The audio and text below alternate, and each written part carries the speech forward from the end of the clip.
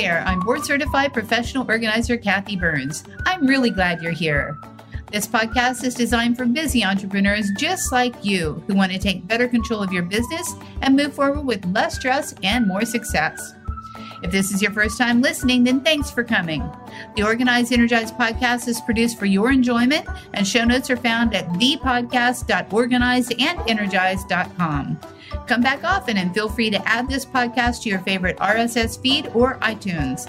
You can also follow me on Twitter at Organize Energy and Facebook. All links are in the show notes. Now let's get into the show. Hi, everyone. This is Kathy, and I am back today. I'm so excited because I'm speaking with Patrick Carney. Born and raised in New York City, Patrick started hanging out with New York's West Village in '64, and he dedicated his time to drawing and painting the world of rock and roll music, where he soon became an influential documentarian artist of rock's most celebrated musicians. He traveled throughout the U.S., attending rock concerts, painting whatever he felt inspired to do, capturing the passion and creativity, and caught this stuff in real time forever. Known as The Artiste, he loved sharing stories at his art shows of these chance meetings and went on to form strong relationships with so many famous musicians. I'm so excited to have Patrick on because I really want to talk about passion and art and how you can turn what you love to do into a living. So Patrick, thank you so much for joining me and giving me your time on this show today. Thanks, Kathy. I appreciate being here. Yeah, absolutely. Okay, so you were in New York City, you were hanging out. When did you start drawing? Did you start drawing when you were like a toddler or what? Yeah, so I cannot remember not drawing. My mother always said to everybody that I came out of the womb with a pencil in my hand. I absolutely love that. And growing up in New York, you were able to be around a lot of really stunning caricatures, right? Or characters that you could sketch. Yeah. Well, what I would do, which was really one of the great starts to having the ability for relationships, was when I was on the subway or on the train, I would actually pick somebody out to draw and hand it to them before they got off the train. And it just said on there, call me with my phone number. And 100% of the people called me. Wow. Well, you're so good. There are people that I've never had a sketch of myself that's this good. So of course they're going to call you. Wow. So you would meet some crazy people on the subway, and what a gift. So basically you have a gift and you're giving it back every day as you're on the subway. Yeah. I still do that today. I have 3 grandchildren now, 6, 3 and almost 2. And I capture them, and now I capture my friends are going through the same thing, their grandchildren, and just send it to them. Because there's a lot of, like Dave Corbin, Dave Corbin, the Illuminator, and Tim Flannery, the second baseman for the Padres. We're all going through this at the exact same time. So I like, capturing that kind of thing. And it's my give back. That's amazing. So if you had any tips for fledgling artists or musicians that really want to do this for a living, what would you tell someone who's starting on that path? Well, the first thing I would tell them, which I wish someone had told me, is to document everything. That's the first thing. Document. And then find mentors. Find individuals that are doing what you would like to do. And what I have learned over the years is that the bigger they are, the more access we have to them. So do not fear having your ass in gear. As you know, and you spoke there, I have a mastermind every Tuesday morning, been running it for 41 years. And I have invited 174 of the top speakers in the world there. And 172 have shown up. Now think about that. And it happens because you have your ass in gear. So if you're an artist and you need to learn something, or you're not sure about the business part of art, you find a mentor, sit down with them. And when I went to the School of Visual Arts in New York City, it was an art school And one of my great teachers was a painter named Chuck Close, and he was just starting out. And now, his paintings sell for hundreds of thousands of dollars.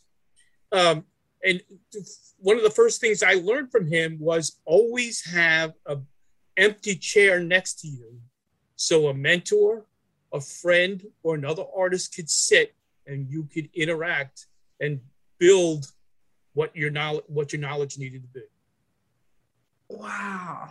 That's astounding. And wow. So, everybody is 6 degrees away from you, right? Anyhow, in the world. So I think that's amazing advice. Now, I know that you are mentoring kids. So tell me a little bit about your kiddo program and what you've been doing here to help the next generation become artists. Well, when the pandemic hit and we started to hang out, and not go anywhere, I moved my mastermind to Zoom for the first time in, all these years we went to Zoom.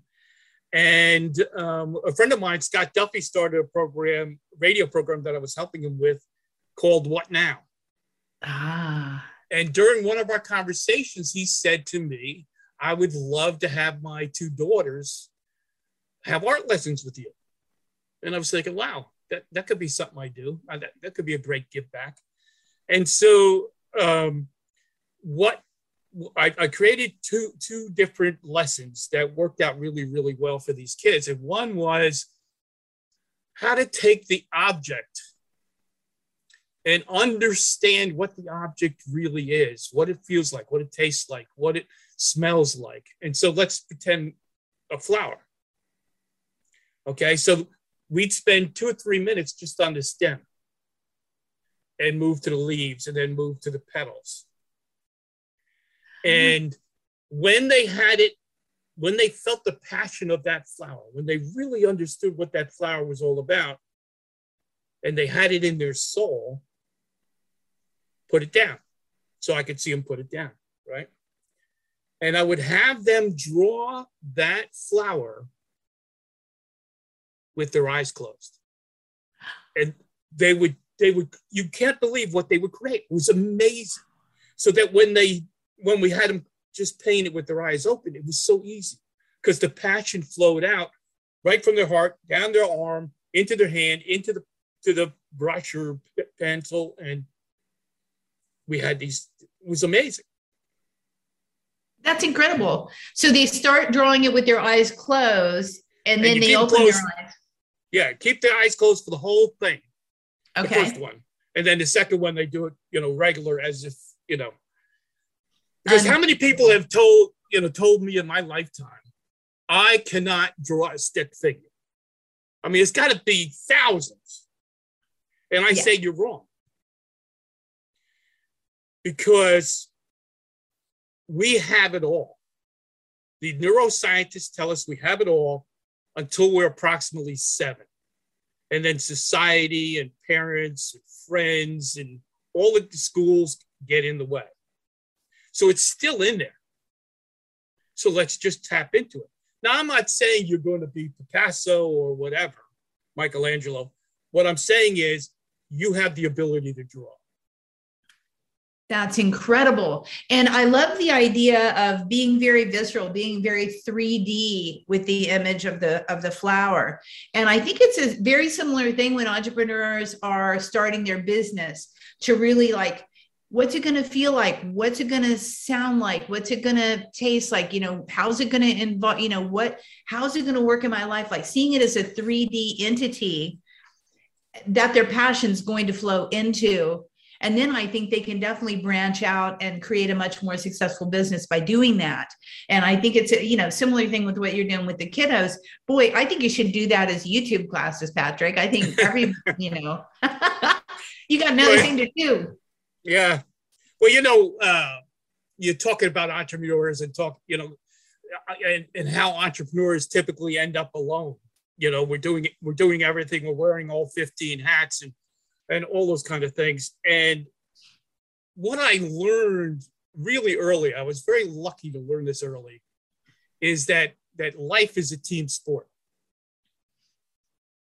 and that we must surround ourselves with key people who motivate us, inspire us, and push us, which is exactly why I facilitate that mastermind every Tuesday morning.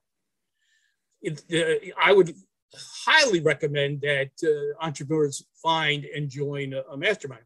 And a mastermind group is generally a small group of like-minded people who meet regularly to support each other's growth. Now, the cool thing is, it's all about the new man. 1 and 1 is 3. 1 and 1 is 30. 1 and 1 is 300. 1 and 1 is 3,000. Well, what do I mean by that? In my mastermind, there's 12 members. However, each meeting, there's not just 12 members there. There's every influencer, every mentor, every parent, every sibling, every uncle, every aunt, every professor, every teacher, all in that room. So typically we have 2,000 to 3,000 people in that room every time we meet and go through the hot seat. So think about that as an entrepreneur. If you're sitting home and in your office and you're blocked from inspiration, or your passion is kind of subduing, and you got to meet each week with those 12 entrepreneurs and the 2,000 or 3,000 influencers, what would that do for your business? That's why I have a mastermind. I mean, there is not one week in all these years that I haven't received a nugget that I could use. That's fantastic. And that's what it's all about. Yeah, that's such good advice. And man, I could just dissect this whole podcast. I have like quote after quote after quote that I'd like to use from you. I don't know where I'm going to begin. Anyhow, wow. Yeah, I agree. And, if you're feeling like you're not energized and you're feeling burnt out with your business, I agree. I totally agree. The best thing to do is to find like-minded individuals, join yourself a mastermind, and if they don't have a mastermind that you want, make your own, right? Absolutely. What would you say is your best tip for someone who wanted to start a mastermind on their own? If they can't, maybe they're out in Idaho all alone and can't find anybody. Read Napoleon Hill's book, Think and Grow Rich, number one. And obviously you can find anything you need on the internet on how to run a mastermind. I mean, it's all there, or they can call me. I love it. Yeah. And you're an amazing resource. You've been my helper and my friend for many, many years, Patrick, and I appreciate it. So look, you guys are not going to you're not going to believe it. You need to go to Patrick's Twitter, and we'll have the link down below so that you can see all of his amazing art. It's just off the charts, insane, so good. I really appreciate that. So if you'll love it. If there's anything that I should ask you that I've not asked you about your life or your business, what have I missed? There's so many nuggets already. I don't even know where to start, but what would you say would be something that I should have asked you that I didn't? Well, you know what? It's funny. I ask myself a question every single morning. Every morning I ask myself, what is the first or next step? That question creates for me heart-stopping excitement. When I was a young artist just starting out, no one told me about what I would be going through. People said, if I heard I was going to starve, I must have heard that, I don't know, 10,000 times. Right. No one said to me, hey, go read Think and Grow Rich by Napoleon Hill, or How to Win Friends and Influence People by Dale Carnegie, or The 7 Habits of Highly Effective People by Stephen Covey, or Dare to Lead by Brene Brown. Yeah. So for the last 30 years, I've hung around with these people. I get to hang around with them like you do. We get to, and I painted their portraits. So nobody back then took the time to do these things for beginners. I wish somebody had. So I applaud you for doing this and having this conversation, because it's important that we ask, what is the first or next step? Because Yeah. that's what we need to do, and prioritize. I mean, I hate rules and regulations. Okay. I just hate them. However, I have come to realize that they work. So when you start out as an entrepreneur, before you do anything, before you hire anyone, before you get a mentor or any of those kind of things, create what I call the rules of the game. Mm. If you don't have the rules of the game set, who's going to write them? Okay, the employees or the people we interact with or the men or whatever. So it's important for us to know where we're going. Now, we can adapt those rules over the time. However, start out with a set of rules. I had a friend of mine, and you probably know this individual. I'm not going to name him. However, probably 5 years ago, they called me and said, "Oh my God, I expanded my business and I hired my very first CEO." And I'm like, "Oh, great." Not so great, she tells me. And the tears start to flow. And I go, "What do you mean?" And she goes, "Well, she's doing this, she's doing that, she's doing." And I said, "Well, I just have one question. Did you write the rules of the game?" Mm-hmm. And she said, "No." I said, "Well, it's a little late to write the rules now. However, I will come and facilitate with you and we'll create the rules." So 5 years later, the CEO is doing phenomenal because now they're on the same page. So it's writing the rules of your game. Your business. What you believe, what you understand, and how the business should run. Right. So take, for instance, what would be a rule? Just for those out there, something visceral. Could be around integrity. It could be your mission statement, could be your vision statement. It could be anything that deals with like the hours that we work, that you're expected to be here. It could be all of them. I mean, whatever you could dream up could be a rule of the game. Yeah. I find that too. It's kind of goes back to it's the mission statement. It's the ethics. It's like one of my rules is creating sustainable skill set for my clients, not just doing it for them, creating sustainable skills. It's part of our code of ethics as the board certified organizer anyhow, but for me, it fits very, very nicely in my package of my business. But I don't think people really think about that. And I think that's like an amazing insight, Patrick. That's huge. So create the rules for your business, gang, especially before you hire people. Yeah. Because, as I said, they'll write the rules. I mean, if I don't write the rules, somebody else could write the rules, and so, that's number one. And then like when we started the mastermind, we desired rules of the game. We also desired vision and synergy and win-win attitude and out-of-the-box thinking. Entrepreneurial spirit, being in integrity. We just talked about being in integrity. Purposeful action. That even on your own, when you're not being directed by me, and you see action that needs to be taken, take it.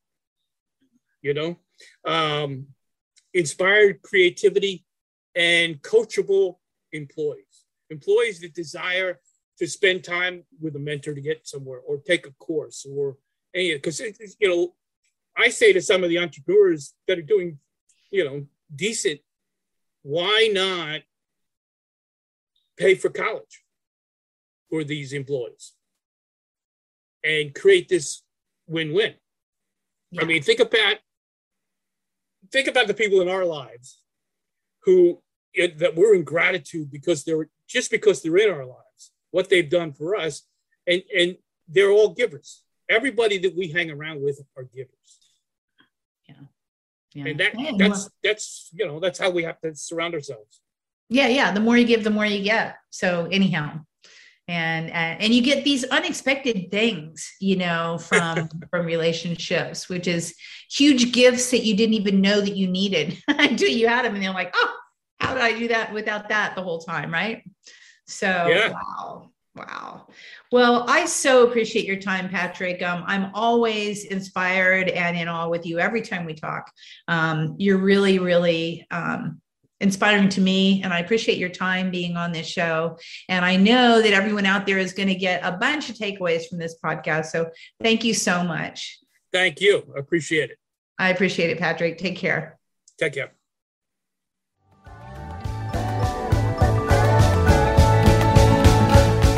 Hey, thanks for listening to this podcast. I hope you enjoyed this episode, and if you want to hear more, feel free to subscribe on the platform of your choice.